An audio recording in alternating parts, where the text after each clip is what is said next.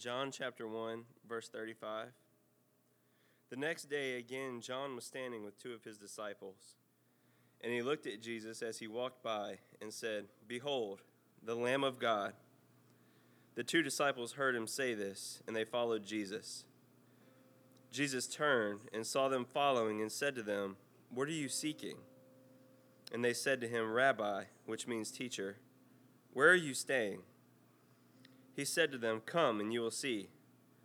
So they came and saw where he was staying, and they stayed with him that day, for it was about the 10th hour. One of the two who heard John speak and followed Jesus was Andrew, Simon Peter's brother. He first found his own brother Simon and said to him, "We have found the Messiah," which means Christ. He brought him to Jesus. Jesus looked at him and said, "So you are Simon, the son of John? You shall be called Cephas," which means Peter. The next day Jesus decided to go to Galilee. He found Philip and said to him, "Follow me." Now Philip was from Bethsaida, the city of Andrew and Peter. Philip found Nathanael and said to him, "We have found him of whom Moses in the law and also the prophets wrote, Jesus of Nazareth, the son of Joseph." Nathanael said to him, "Can anything good come out of Nazareth?" Philip said to him, "Come and see." Jesus saw Nathanael coming toward him and said of him, "Behold, an Israelite indeed, in whom there is no deceit." Nathanael said to him, "How do you know me?" Jesus answered him, "Before Philip called you, when you were under the fig tree, I saw you." Nathanael answered him, "Rabbi, you are the Son of God. You are the King of Israel." Jesus answered him, "Because I said to you, I saw you under the fig tree, do you believe? You will see greater things than these." And he said to him, "Truly, truly, I say to you, you will see heaven open and the angels of God ascending and descending on the Son of Man." Well, happy Father's Day, everybody. It's a good day to honor fathers. I know we just spent, like last month, we were honoring mothers, and just I just think it's really, I don't know, this morning for me, just with the kids and with Ashley, just reminds me of some of the more important things in life about family and being a father and what the importance of all of that. And but there's a lot of things that get stirred up in my heart about the Father's Day and Mother's Day and the holidays similar to that. And it's for those who would be considered the fatherless or the motherless, those who might be spending their Father's Day for the first time without their father, or this is something that you have grown accustomed to, or same thing with Mother's Day. And so just remembering you as well in prayer today. We're resuming our series through the Gospel of John, and we're gonna do this on and off for quite a while, and we'll do some periodic pauses. Last week we did one, and these pauses are really just to address things in the life of our church, things that need to be discussed and talked about, things that are important that pertain to life and godliness for us. And so we're gonna also see a lot of this walking through the Gospel of John. So we'll be on and off, and next week we're going to pause again. Last week we stopped and talked about generosity and talked about giving, and we talked about it a whole bunch. And I would say that if you have a lot of spare time to stop and check out the sermon from last week, it is a family conversation. It is a church family conversation, and so take some time this week to maybe go back and revisit that message if you weren't here last week, because it specifically has to do with possessions, with money, how we exercise generosity, how we give as believers, as a people of God. And so we'll hit John. We'll jump back in where we left off 2 weeks ago. We're in week 5 now.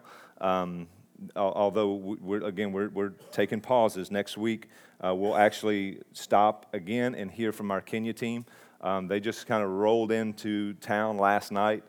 So giving them a week. I know, just if you've ever traveled internationally and have gone on something like an exposure trip to Kenya for a week or more, you can't process everything in a few hours and be able to communicate that to anyone. And so you're gonna, for those of you who didn't go, you're gonna hit up some of our family who went to Kenya, and you're gonna say, hey, tell me something about it, tell me all that, and they're just gonna kind of look at you with this blank stare because they're processing. They don't have a lot to share with you right now. I know that's true for me whenever I take these kinds of trips, and so we're gonna give them a week or so to process and then share with us next week about the trip. So that's what next week's gathering will look like. And as is a custom, we will stop sometime in November.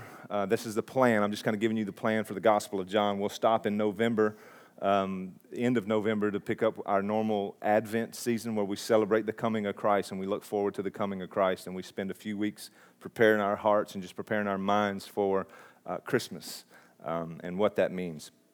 So today we're back in the Gospel of John. We're still in chapter 1, but we're going to finish chapter 1 today. And we're going to be talking about, just to give you a background, a broad view, today we're going to be talking about people pointing others to Jesus. We use terms like evangelism, things like that, where we would say, we're sharing Christ with others. We're telling people about the gospel of Jesus. And with that being said, I want to, obviously, I know most of you in the room well enough to know where you are in your faith, but I don't want to assume anything for anybody. And so if you would say that you're one who's not sure yet, if you've put your wholehearted faith in Jesus, then I want to say welcome, and this is going to be kind of a weird sermon because we're going to be talking about how we encourage one another to point people to Jesus. But I want you to know that if you're still thinking through this and not sure of the claims of Christ, we want to be able to give an opportunity for you to belong before you believe, to be a part of the community of God while you explore the claims of God through Jesus Christ. And so I want to be honest at the same time. My prayer and our prayer as a church should always be that people put their faith in Jesus because of the gospel. That should always be our encouragement and our challenge, that we don't want to skirt around that issue. We don't want to say, well, it's just kind of, we don't want to put it in front of you and shove it down your throat and keep it in your face. We do want to put Jesus on display with the way we treat one another, with the way we reach this community, the way we live our lives and the way we worship God. And we do that with the hopes that some would put their faith in Jesus. So that being said, I'm not really apologetic about today's message and the passion of evangelism and pointing people to Jesus. Our church, this church family, is about making disciples and mobilizing the gospel. That's what we're about. So we are unapologetic about sharing our faith and pointing people to Jesus and praying that you would respond, that you would put your faith in Christ. One of the things that I don't want us to be, what I don't want our main goal and our focus and our aim is to become the church that has gathered enough members that we have climbed the hill of church membership and we get to put our flag at the top of that hill. I am eternally grateful for the local churches in this area. I'm grateful for what Victory Worship does, and I'm grateful for what First Baptist does, and I'm grateful for what Henning does, and I'm grateful for what Houston River does, and I'm grateful for what Wesley does. I'm grateful for the evangelical churches in our area, and so we're not about transfer membership. That's not how we want to see the kingdom grow. We want to see the kingdom grow by people who are far away from Jesus coming to know Jesus and putting their faith in him and following him. And that's our goal. And so we've been called to a specific, particular place and time here in this community at this time to do that very thing, to encourage people to follow Jesus in the way we love people, the way we love one another, and the way we worship God, the way we make much of him.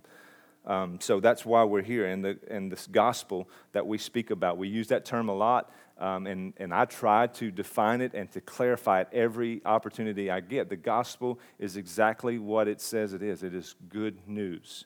It's good news because without it, there's nothing but bad news. We're in the dark. We're dead without Jesus. That we can't obtain the righteousness that God requires and deserves, and the worship that he desires and deserves also without Christ, without coming through Christ, our mediator. And so the good news is that God has provided in Christ a way back to him. For us who are all far off from him, he has welcomed us through Christ back into his family. And that comes through putting our faith in Jesus. That's good news that we don't have to, but Christ has already done so. And so our faith in him, we are given his righteousness. We're giving his right standing with God. And he has taken our unrighteousness and he has carried it to the grave to be buried and to be brought up no more. And he has risen to beat death so that we don't have to be afraid anymore, that we are eternally with Christ, held with Christ forever in God's family. That's good news. So it's good news, and if you know that, and if you've put your faith in that, if you've said, I've laid all my yeses on the table to Christ, then that news also becomes urgent news, right? It becomes urgent news because if you check out your friends list of all of the people that you associate yourself with, that you spend your time with, if they're all Christians, I want to remind you that there are people that are within your reach, people that God places you in the center of every week, every day, whose hearts have not been made alive by God, people who are far off from God, people who are lost, or people who believe that they are Christians because their parents were Christians, people who believe that they might belong to Jesus because they don't do stuff, like they don't drink and they don't stay out past 12 and they don't say bad words and things like that. You might have friends like that who assume that they're Christian just because of their moral behavior. And so God has put you in places for that purpose, that the gospel is needed in this room just as much as it is in this community. Right? So we need to continually be reminded of the gospel as well, and the gospel needs to continually be spoken and lived out. We want the good news to be put on display that Christ has made a way that you don't have to live in bondage, you don't have to live in fear, and you don't have to be dead to your sin any longer, that he has overcome that. And so let me remind you that also you may be in a circle where you're just kind of in a Christian bubble and you don't really associate yourselves with people who aren't believers, who aren't followers of Jesus, that if you just really kind of checked your mail this morning to see who do you associate yourselves with the most, is it all just Christians? And I want to challenge you as we go through this message this morning, that on the back side of this, I would hope that you would be challenged and encouraged to associate yourself with some lost people, some people who don't believe in the claims of Christ, the people who they haven't put their faith in Christ. And so there's that group, and then there's another group, and I don't know if you pay much attention to what's going on around you, but our society is becoming more and more post-Christian. What does post-Christian mean? It means that the church isn't the loudest voice in the room anymore. Okay, we don't have the loudest megaphone anymore in our world, in this community, in our city, in this state, in this country, on the globe. We Christians, by far, are less and less influential in society now. And so that's what it means for a society that we live in to be post-Christian, to say, I don't identify myself with Christ. I come from a heritage that did that. That was kind of yesterday's news, and today thinking's a little bit more free, and you know what? You can just kind of really, make a God out of whatever you want and worship it, and no one should be judging you about that. You're your own person. So we live in a culture and in a society like that, and so my hope is for those of you who do believe the claims of Christ and have committed your life to those claims, that you would have a lot of friends in both of these camps. A lot of friends who don't believe in Jesus, or who might think they believe in Jesus but have a wrong understanding of the gospel, and people who just are flat out open with it and say, I'm not buying it. I'm not buying it. That's you, and that's cool, and we can be friends, but I'm not buying this whole Christianity thing. I would hope that you have lots of friends in both of those camps. And if you don't, I want to encourage you to get some friends in both of those camps. Associate yourself with people in both of those camps.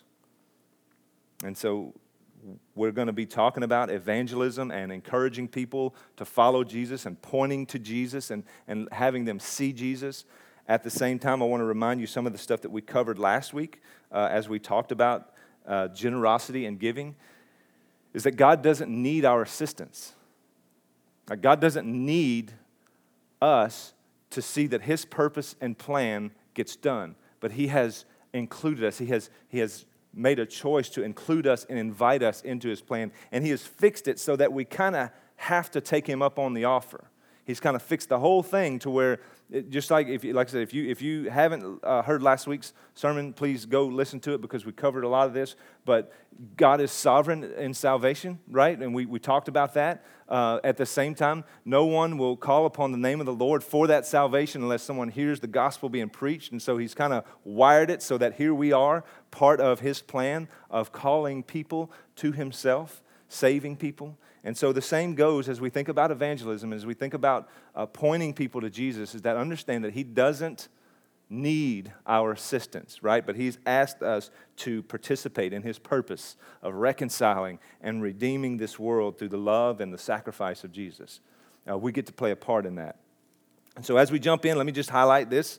I don't have a specific agenda today other than being obedient to the Word. So today it's about pointing people to Jesus, and so we're going to be obedient. We're going to walk through that text, and we're going to talk about that. Next week, it might be something about Jesus turning water into wine, and guess what? When we get to that point, we're going to talk about that. We're going to be obedient to the Scripture. So I don't have an agenda that I'm trying to plug away at or trying to come around a topic and grab a bunch of verses from all over Scripture and try to build this smorgasbord of sermon notes so that I can drive a point home and convince you of something. The only agenda that I have today is to be obedient to this word. And so that's what I just want to lay before you, to know that today we're going to be looking at a few people in our text they help us when we look at their lives and we look at their responses to Jesus, how are we to engage the seekers and the skeptics in our society today? How do we do that? What does it look like for us to do that? And so we're going to start verse 35. We're just going to kind of piggyback where we left off 2 weeks ago. This is kind of where we stopped week 4. And so here we're picking up in verse 35. It says, the next day again, John, this is John the Baptizer, was standing with 2 of his disciples. And he looked at Jesus as he walked and said, behold, the Lamb of God. And the 2 disciples heard him say this, and they followed Jesus. And Jesus turned and saw them following and said to them, what are you seeking? I love that. I love that Jesus turns around and say, hey, come along, blindly follow me, and we're going to just go, and it's going to be a great deal. Just come. It's going to be magic. You're going to love it. Jesus stops and looks at him and says, what do you want? What are you looking for? Because if you're looking for comfort and if you're looking for selfish things, they're not here. And so here's what he says. And they say to him, Rabbi, which means teacher, where are you staying? So their response is, we want to come spend time with you, Jesus. We want to come sit at your feet. We want to understand who you are. And he said to them, come and you will see. And so they came and saw where he was staying, and they stayed with him that day, for it was about the 10th hour. So we're going to look at 3 different people through this text today. We're going to look at John the Baptizer, we're going to look at Andrew, and then we're going to look at Philip. And we're just going to take these and we're going to walk through them and see how they respond to Jesus, how they engage Jesus. And so the first one we saw in the text was John the Baptizer, where we left off 2 weeks ago. The first thing you notice here that I want to point out is that secure leaders point to Jesus. They don't point to themselves, right? And you see that with John the Baptizer. Like, you remember that he has an awesome ministry going on, right? He's got some things kicking down there in the wilderness, and there's people like flocking down there to see him and to hear his message and to be baptized and they want to see the show, right? And so he's kind of gaining a pretty good following, and he's being a little bit influential. And we learned that 2 weeks ago. He's gaining major ground. And so when this happens, these ministry leaders, right, they show up, they want to know what's going on. What's going on here? And I just want to maybe say that kind of happens today.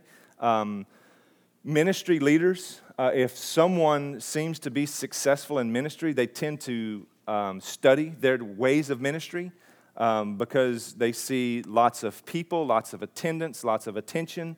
And so our society translate that as success. And so we have leaders and ministers and pastors who say, I think that person is doing a great job because they have such a huge following, and so I'm going to study the ways of their ministry and try to mirror some of those in hopes that I would be a successful church leader as well. That's a problem. And what makes all this different from today's response here is that what you saw with John the Baptizer is he intentionally decreases, right? As his following grows and Jesus shows up on the scene, he's pointing to Jesus all the while he's shrinking into the background, and Jesus increases. And that's the words that John used. I must decrease so that he may increase. And so you see him doing the opposite of what our society and our culture would do for church leaders, and it's very tempting. I just want to put that out there to try to gain that kind of notoriety and what we would define as success when it's really not success, but that's what we see it as. And so here is John with two of his disciples, and a little bit of careful study would say that these are probably Andrew and John, John the beloved, the one who wrote this letter. It's probably these two guys who's sitting with John the Baptizer at this time.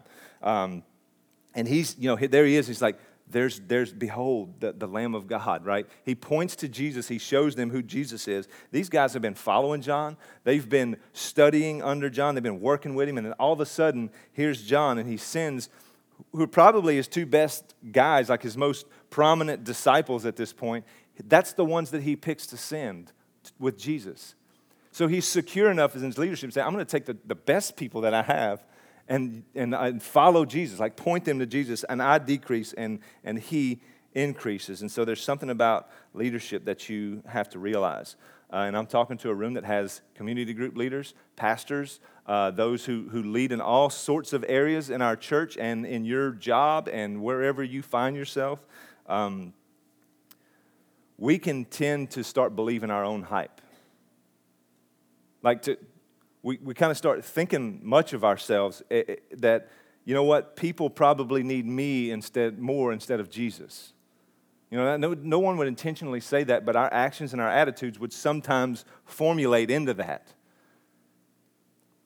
And so what I hope that we've conveyed here as a church and as church leadership, we have a strong conviction about how we're led, that we exist primarily to help you figure out how to point people to Jesus. And that's what we want. So at the end of the day, when we all walk away from here, hopefully, if we've done well and we've honored God, that Jesus would be lifted up and that no one else would be lifted up. And so we try to put things in place and we try to lead as a church that doesn't put an emphasis on anyone but Christ.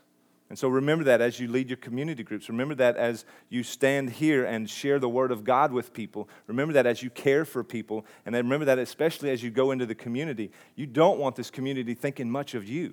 You want this community thinking much of Jesus. And so we're always and ever pointing to Him and showing the love of Jesus, saying it's about Jesus. It's about Him. He must increase and we must decrease. And so we see here that John is very, very confident enough in his leadership to just send his best guys with Jesus.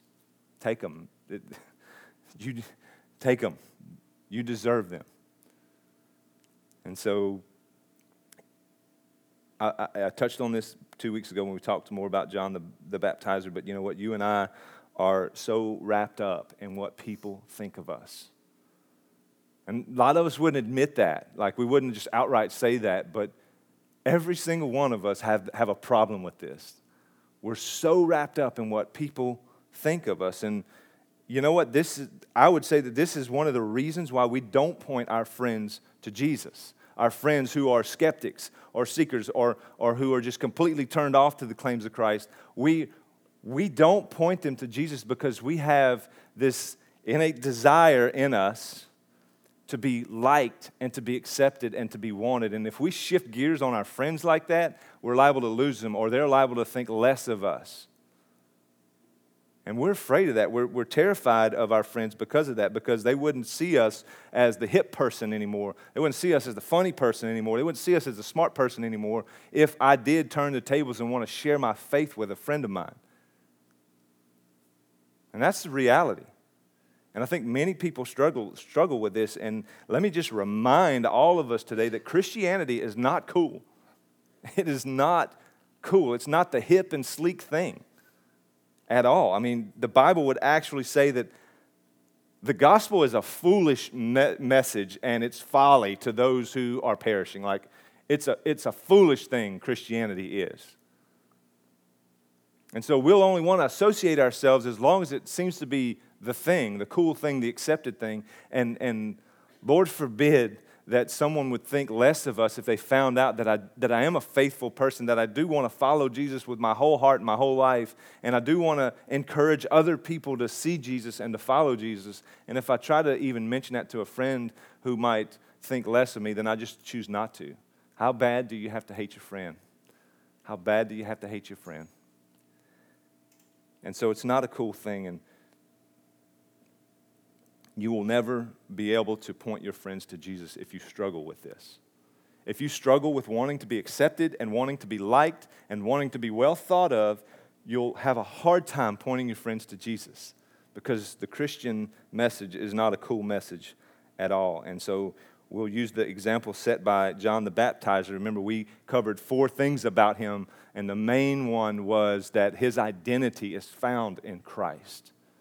That's what we learn about him, that his identity is found in Christ, his humility is found in the presence of Jesus, that his desire and motivation to do what he's doing comes from the love that Christ has shown him, and he is just flat out enamored by the beauty of who Jesus is.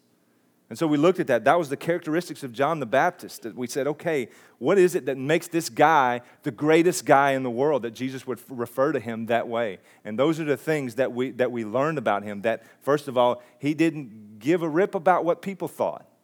His identity was found in Christ. And you can pick up on some of the things. The guy was just out in the middle of nowhere doing some craziness, man. He didn't care what people thought. And, I mean, he was calling out prominent leaders in the community. Like, he was really doing some damage to their ministry and to their influence, and he didn't care. And he was passionate about Jesus. And in the face of Jesus, what should happen with all of us is we should shrink in humility at the fact that Jesus would even look on us, the fact that he would do what he did in sacrificing for us, and just be blown up by the beauty of Jesus as we stand in the presence of him. And that's where we see John. We take these keys from him. And so practically speaking, let me just say, church, I'm not challenging you and encouraging you to be salespersons. That's not what we're after here. Of course, I want you to bring people to meet Jesus. Of course. Yes, I want you to point people to Jesus and to show them how irresistible he is. I want you to do those things. And so John's encouraging, as he's encouraging people to follow Jesus and showing that, you know what, our identity is found in Christ. His identity, our identity is found in Christ and not in what we perceive them to be or what people might think we are. Like, my identity is not found in here's John the Baptist preaching a message of repentance and baptism, pointing to Jesus. That's not where his identity is found. His identity wasn't found in how awesome of a disciple maker he was. His identity wasn't found in how sharp he was with the leaders of the community. His identity was found in Christ. And so that's how John encourages us to point others to Jesus. And so the second person we'll look at is Andrew. Look at verse 38. Jesus turned and saw them following and said to them, "What are you seeking?" And they said to him, "Rabbi," which means teacher, "where are you staying?" He said to them, "Come and you will see." So they came and saw where he was staying, and they stayed with him that day, for it was about the 10th hour. And one of the two who heard John speak and followed Jesus was Andrew, Simon Peter's brother. He first found his own brother Simon and said to him, "We have found the Messiah," which means Christ. He brought him to Jesus. Jesus looked at him and said, "You are Simon, the son of John. You shall be called Cephas," which means Peter or rock. And so Andrew has a lot to tell us about pointing people to Jesus here. We might have just brushed over it. You might not saw it, but we're gonna kind of break it down. First of all, he just spends one day with Jesus. He spends one day with Jesus, and in that short period of time, he becomes so blown away with Jesus that the first thing he does is go and find his brother and tell him, you got to come see Jesus. You got to come see this guy. The Messiah has come. And the one thing that's just admirable to me is that there's no real indication in Scripture that Andrew is this dynamic and powerful speaker. Like, we don't get that anywhere. We never see Andrew preach a sermon in the New Testament. We never get that from Andrew. We never see him stand up in front of a crowd and proclaim a testimony or a witness about Jesus, as far as we know. So, I mean, like, he's not the Billy Graham of the bunch right now. He's not the one who is just kind of out front and just preaching to thousands the gospel of Jesus. We get them almost kind of get the impression from Scripture that he's a little bit reserved, a little bit quiet, a little bit shy, maybe. But he is always bringing people to Jesus. Every time he comes up in Scripture, he's bringing people to Jesus. He's not doing it from the mountaintops. He's just, as he meets people, as he goes, he's bringing them to Jesus. He starts with his own brother here in our text today. And you will see later in John chapter 6 that it was Andrew who brought the young boy to Jesus with the bread and the fish that fed the multitudes. And if you go a little bit further in John chapter 12, you would see that there was a group of curious Greeks who wanted to know about Jesus. And so they came to Philip and they said, hey, we want to understand the claims of Jesus and what's going on. And so Philip goes to none other than Andrew and says, hey, Andrew, there's these guys here and they want to know about Jesus. What do you think we should do? Well, duh. We're going to bring them to Jesus. That's what Andrew does. And so they carry this group to see Jesus. And so here's my point. Evangelism does not include this strict list of requirements and specific steps and tasks that means you have to be a great public speaker, that you have to be a seminary graduate. It doesn't mean any of those things, or you don't have to be a professional holy man. 99% of the New Testament where we see evangelism happening is really found in the everyday missional attitudes of the followers of Jesus. That's what we see all throughout the New Testament. It's not this big event that they come around. It's just in the everyday missional lifestyle of the early Christians. And so evangelism, at its very, very core, is realizing the people around you, right? It's to realize the people around you who are in your immediate reach who might need to be brought to Jesus. And so think about that. As we're talking about this today, think about those people in your immediate reach right now who may need to be brought to Jesus, who may need to be shown who Jesus is, that you might need to open your mouth and forsake your identity and whatever it is you've got them fooled with and show them Jesus, bring them to Jesus. And we don't do this very well today, and that's why I'm kind of pushing it on you like I am, is because I know that we're not accustomed to doing this. Like, think about it. We don't have a rhythm or a habit of evangelism. We're pretty good at just serving people, but if we don't ever open our mouths and speak about the glories and the beauty of Jesus, we've done nothing. We haven't accomplished anything. And so how do we get there? How have we gotten to where we are, where we don't even speak about Jesus with our friends who might need to be shown who Jesus is? How do we get there? Is it because we may not be too impressed with Jesus? Are we impressed with Jesus at all? Does he matter at all? Or is he just a good idea? For many of you in this room, you've heard the gospel 1,000 times. And sadly, you're just not real moved by it. It's whatever. It's the same thing I've always heard.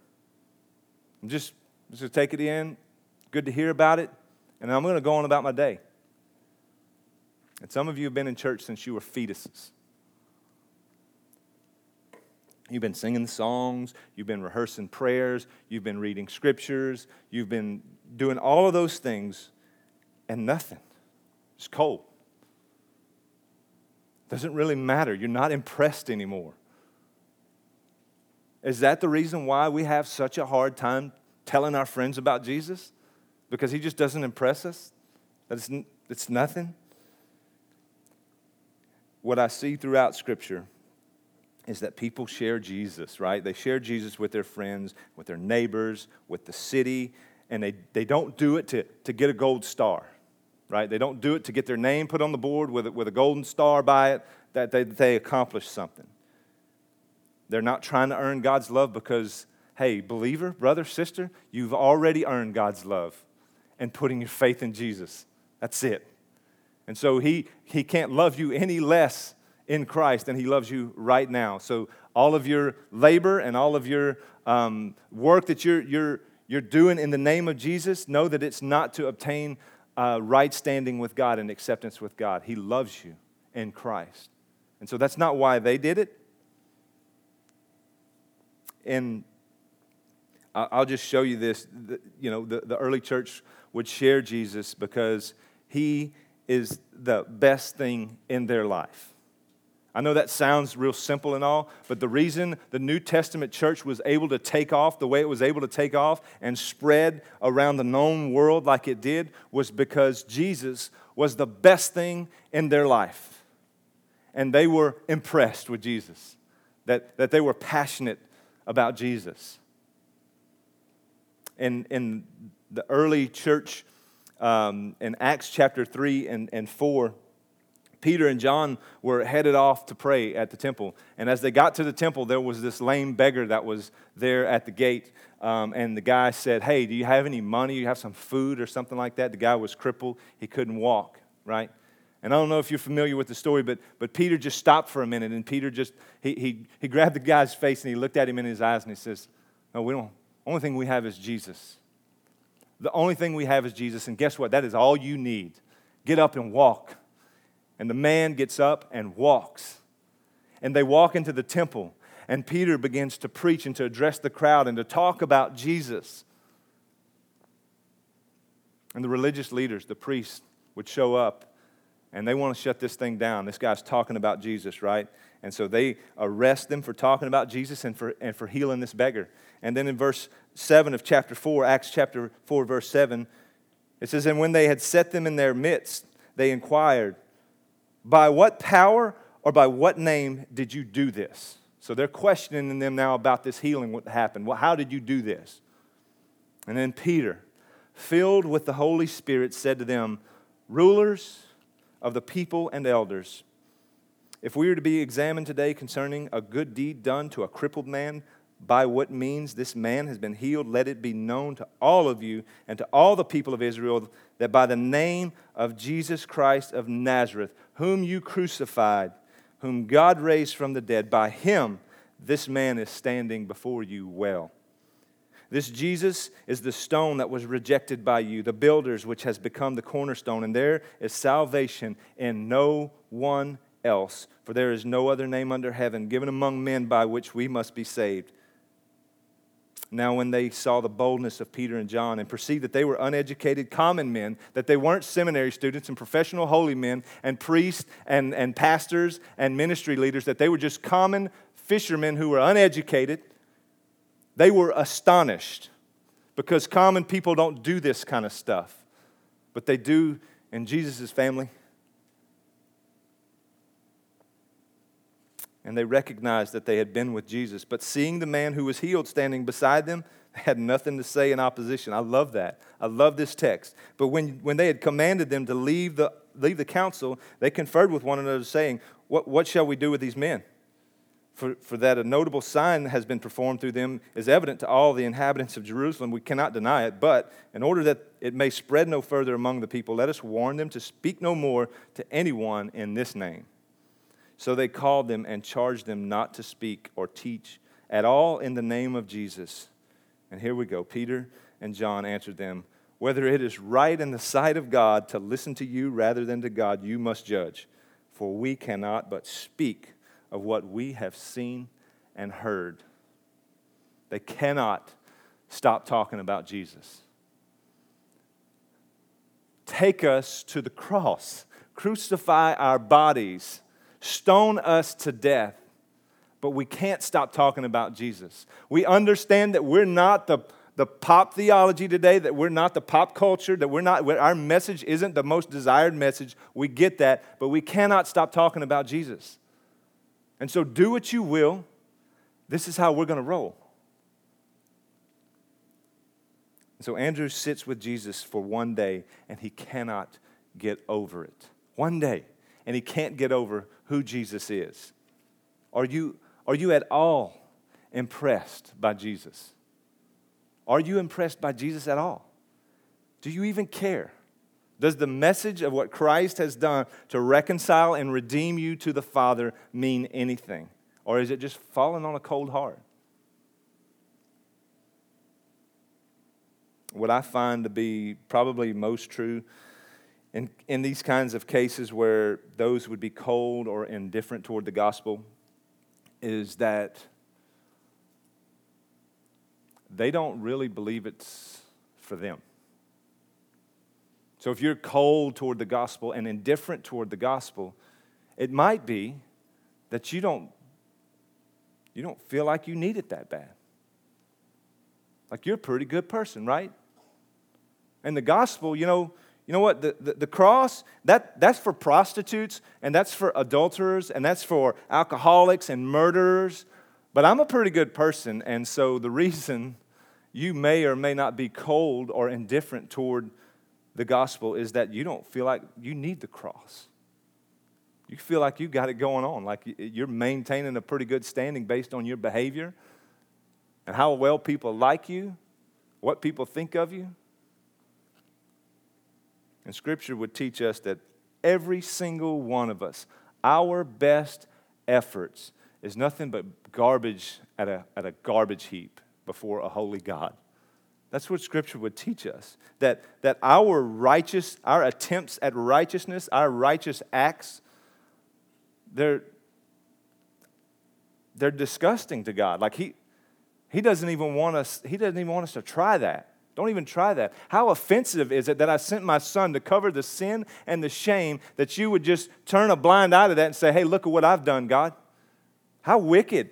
But we all do that. In one way or another, we do that. And so you can only fully embrace the cross when you understand what your sin has accomplished.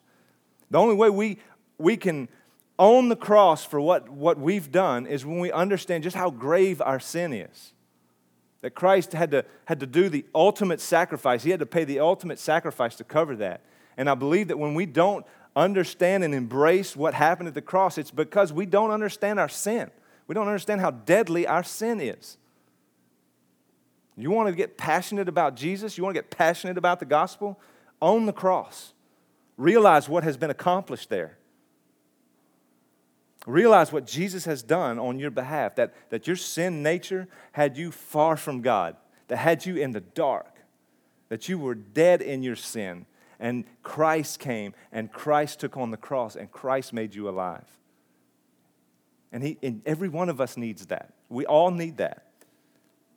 And so when you realize the depravity of your life, of your own depravity and sinfulness, and what the cross accomplished, right? That your lips will not stop singing and saying the glories of Jesus when you realize that.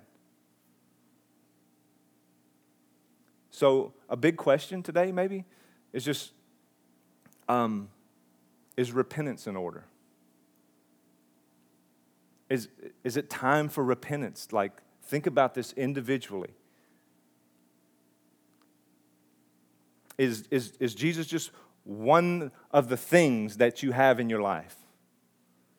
And is it time for you to repent of that?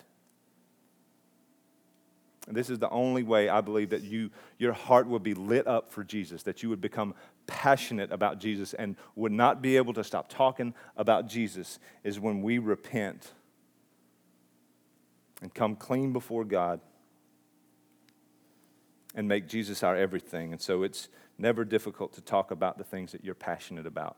I can sit here and talk to each one of you and in 10 minutes tell you what you're passionate about because we talk about the things that we're passionate about. That's the conversations that we have. And so Jesus, He wants the affections of your heart. That's what Jesus wants. And your witness and your evangelism and your pointing people to Jesus flows out of that, flows out of your affections for Him. And that's all. And so with Andrew here, he's with Jesus. He's moved by Jesus, and he begins pointing people to Jesus. That's how he responds with just a little bit of time. And he starts with those in his immediate circle, right? He doesn't go and find strangers. He goes to the people who he's closest to and begins there. He says, you got to come see Jesus. You got to come see the Messiah. And just a bonus round, maybe we're not gonna stay here long. But does anybody know what the name Andrew means? Name means manly. Andrew means manly. That's what his name means. And so can I take a minute just maybe to talk to the fellas? While evangelism and pointing people to Jesus is a privilege and a responsibility of every follower of Jesus, man and woman, just maybe for the fellas for just a minute. Our culture defines masculinity a number of different ways, right?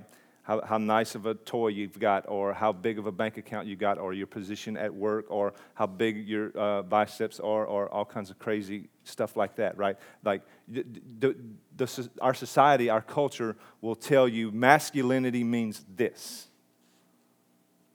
Or our culture will not point to passionate followers of Jesus as something masculine. Like they never do that.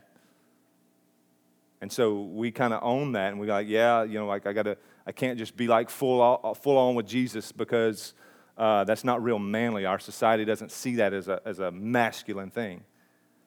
To be manly in Scripture, here, what we're seeing today, the only thing that we pick up on here is to be stunned by Jesus and to point people to Jesus.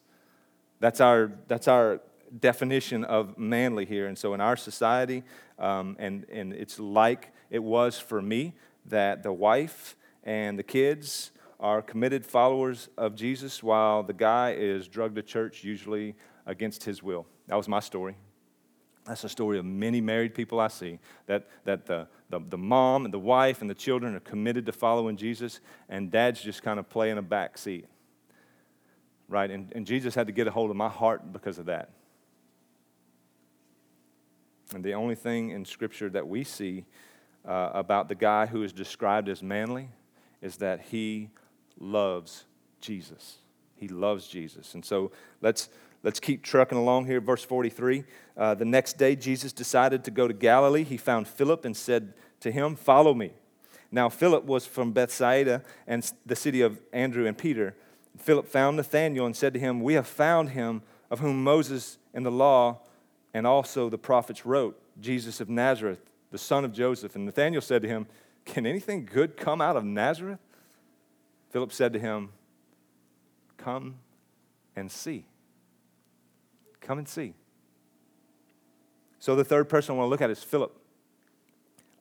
Philip is amazed by Jesus' intentional pursuit of him, how he pursued him and found him. Just if you're a person who writes in their Bible, who circles things in their Bible, it says the next day Jesus decided to go to Galilee. He found Philip. Won't you circle that? He found Philip and said to him, "Follow me." And now Philip was from Bethsaida, the city of Andrew and Peter. And now here you go. Philip found Nathanael. So you circle that one. See, these aren't accidents that it's showing up like this. That Jesus found Philip. Philip found Nathanael, and this is how it goes. This is how the gospel is multiplied. Jesus gets a hold of someone's heart, and they carry that name, and they go point people to Jesus. So he's amazed. Philip is blown away by this, and the gospel tells us, hey, you're far off from God, and you're running away from God, and by His grace, He has reached, while you were at your farthest point from God and still running from Him, He pursued you. He came reaching for you. He takes the initiative and comes after you. That's what the gospel would say, that God is the one that finds you in your brokenness and in your sin. You're not reaching for God. God's reaching for you. And that's what we see here. And this is what happens to Philip. Jesus comes after him, and Jesus finds him. And he responds in the only way possible when you realize what has just happened, that Jesus has come for you while you were far off and turned away, running from God. When Jesus snatches you, when you realize what has happened, the only response here is that you pursue people who need this kind of grace, and you point them to Jesus. Pursued people pursue people. Redeemed people go on a rescue mission for people. That's how this works. And so we see in the next verses here the classic skeptic, right? You see that here's Nathanael, and he says, seriously, dude, like, can anything good come from Nazareth? Like, Nazareth is this backwoods, rural, redneck part of the world. Surely the Messiah wouldn't come from there. As a matter of fact, I think I read in my Bible where the Messiah is actually going to come from Bethlehem. So what are you even talking about? And so Philip's response to Nathanael's skepticism is not debate. Let me prove to you that he is the one who I told you he was. He doesn't spool off into a debate. He doesn't have a nasty attitude toward Nathanael and say, oh, you're just shallow-minded and you're not thinking about this and you're selfish thinking. He doesn't go there. His only response is, well, come and see. I'm not going to try to convince you here, Nathanael. I'm not going to try to debate you. I'm not going to try to prove you wrong. I'm not going to try to shame you and belittle you and reduce you. I just want you to come see Jesus. Just come and see and see for yourself. It's him. And so if you're on purpose about pointing people to Jesus, when you start to do this, if you become passionate about telling people and pointing people to Jesus, I guarantee you're going to run into some skeptics. It's going to happen. And so here's our model for how we can respond. The last thing they need from you is to trick them or to debate them into putting their faith in Jesus. That's the last thing they need from you. What they need most is to see Jesus, and they need you to help them see Jesus. That's what they need most. Because it's Jesus who saves people, not you. It's not me. It's Jesus. He's the one who saves people. Your number one job is not to trick people into following him or to close the deal, so to speak, on getting them to say a prayer or an incantation or something when they don't really even believe in Jesus. Like, we're not car salesmen. We're not. Our job is to point people to Jesus and encourage them to follow him. Come and see Jesus in how my family interacts with one another. Come and see Jesus in how our community group does life together. Come and see Jesus and how our church worships God together. Like, come see Jesus in those places. I'm not trying to debate you. I'm not trying to convince you. I just want you to come see. Come see Jesus. The great news is that you and I are not responsible for resurrecting dead hearts. None of us have the ability to do that. Only God does, and that's on him to take care of. Our responsibility is to tell people and to take them to Jesus. That's it. Verse 47, Jesus saw Nathanael coming toward him and said of him, behold, an Israelite indeed, in whom there is no deceit. Nathanael said to him, how do you know me? And Jesus answered him, before Philip called you, when you were under the fig tree, I saw you. Nathanael answered him, Rabbi, you are the Son of God. You are the King of Israel. And Jesus answered him, because I said to you, I saw you under the fig tree, do you believe? You will see greater things than these. So before we ever take a step toward telling people about Jesus or pointing them to Jesus, God is working in their midst already. He's already there among them. And before Philip did anything, Jesus already knew Nathanael, and he had already searched Nathanael's heart. All of these things were already in place. God was at work for what was about to take place. God was already working in that situation. So here's the deal. I think our faith needs to probably be strengthened by this. We need to be encouraged that God's doing things with our friends who don't believe in Jesus. Like, he's working in those relationships already, and he's calling us just to invite them to come and see Jesus, point them to Jesus. I'm already working in their hearts. I've already got some things going on. I've already searched their heart. I know where they're at in their life. I just need you to go and encourage them to see Jesus. Show them Jesus. You and I have friends with whom God is doing something in their life. And we have to stop for just a minute and listen to our friends to even know that. Jesus was accused of so many things. He was called so many names, but one of them that I can't ever shake is that the name he was called, a friend of sinners. A friend of sinners. Let me tell you something. Maybe let me put it in the form of a question. Is this criticism that people can throw at you? Is this a name that someone can call you? He hangs out with those people. He spends his time with that crowd. If not, why not? Why not? All we see in this text is relational evangelism. That's all we see is people in their everyday missional life making friends and pointing them to Jesus. And how will you ever get to participate in what God is doing in the world or in the life of someone if you have no unbelieving friends? How will you ever get to participate in God's plan of redeeming lost people if you don't know or spend time with lost people? He wants to use us. He wants to use us to point people to Jesus. You will never get to see God resurrect a friend's dead, cold heart if you don't have any friends or all your time is spent with your Christian friends. Now, I'm not saying forsake Christian community. You all know how vital we think that is. But if we don't have any lost people in our circle, if we're not encouraging people and pointing people to Jesus, we're going to miss out on what God's doing in the world and in someone's life. God's going to get it done. He's inviting us to participate. And we don't want to miss out on this. And so Jesus drops this bombshell on Nathanael.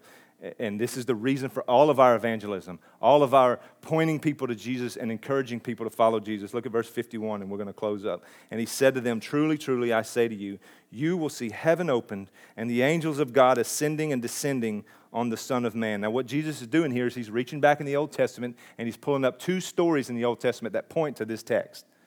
Okay, and they're both found in the book of Genesis. One story is the story that you may be familiar with, the Tower of Babel, where mankind thought it would be good that they could make a name for themselves and build this avenue to God, that they could create a way to get to God, right? And so that was one story he's pointing at, and he's trying to say here, you and I cannot get to God on our own initiative, right? So he's referring to these Old Testament stories, and the second one was this story where Jacob was running from his brother. He was in the wilderness. He was living in the wilderness, and he fell asleep, and he had this vision, this dream, where he saw this ladder come down from heaven, right? And he saw these things where angels are ascending and descending, and this changes his life. And he says, whoa, this place is holy. I'm going to name this place Bethel. This is the house of God here. So he has this moment in time where he sees this vision. And so what Jesus is saying to Nathanael here, Nathanael, you can't get to God. I will bring God to you, and I will bring you to God.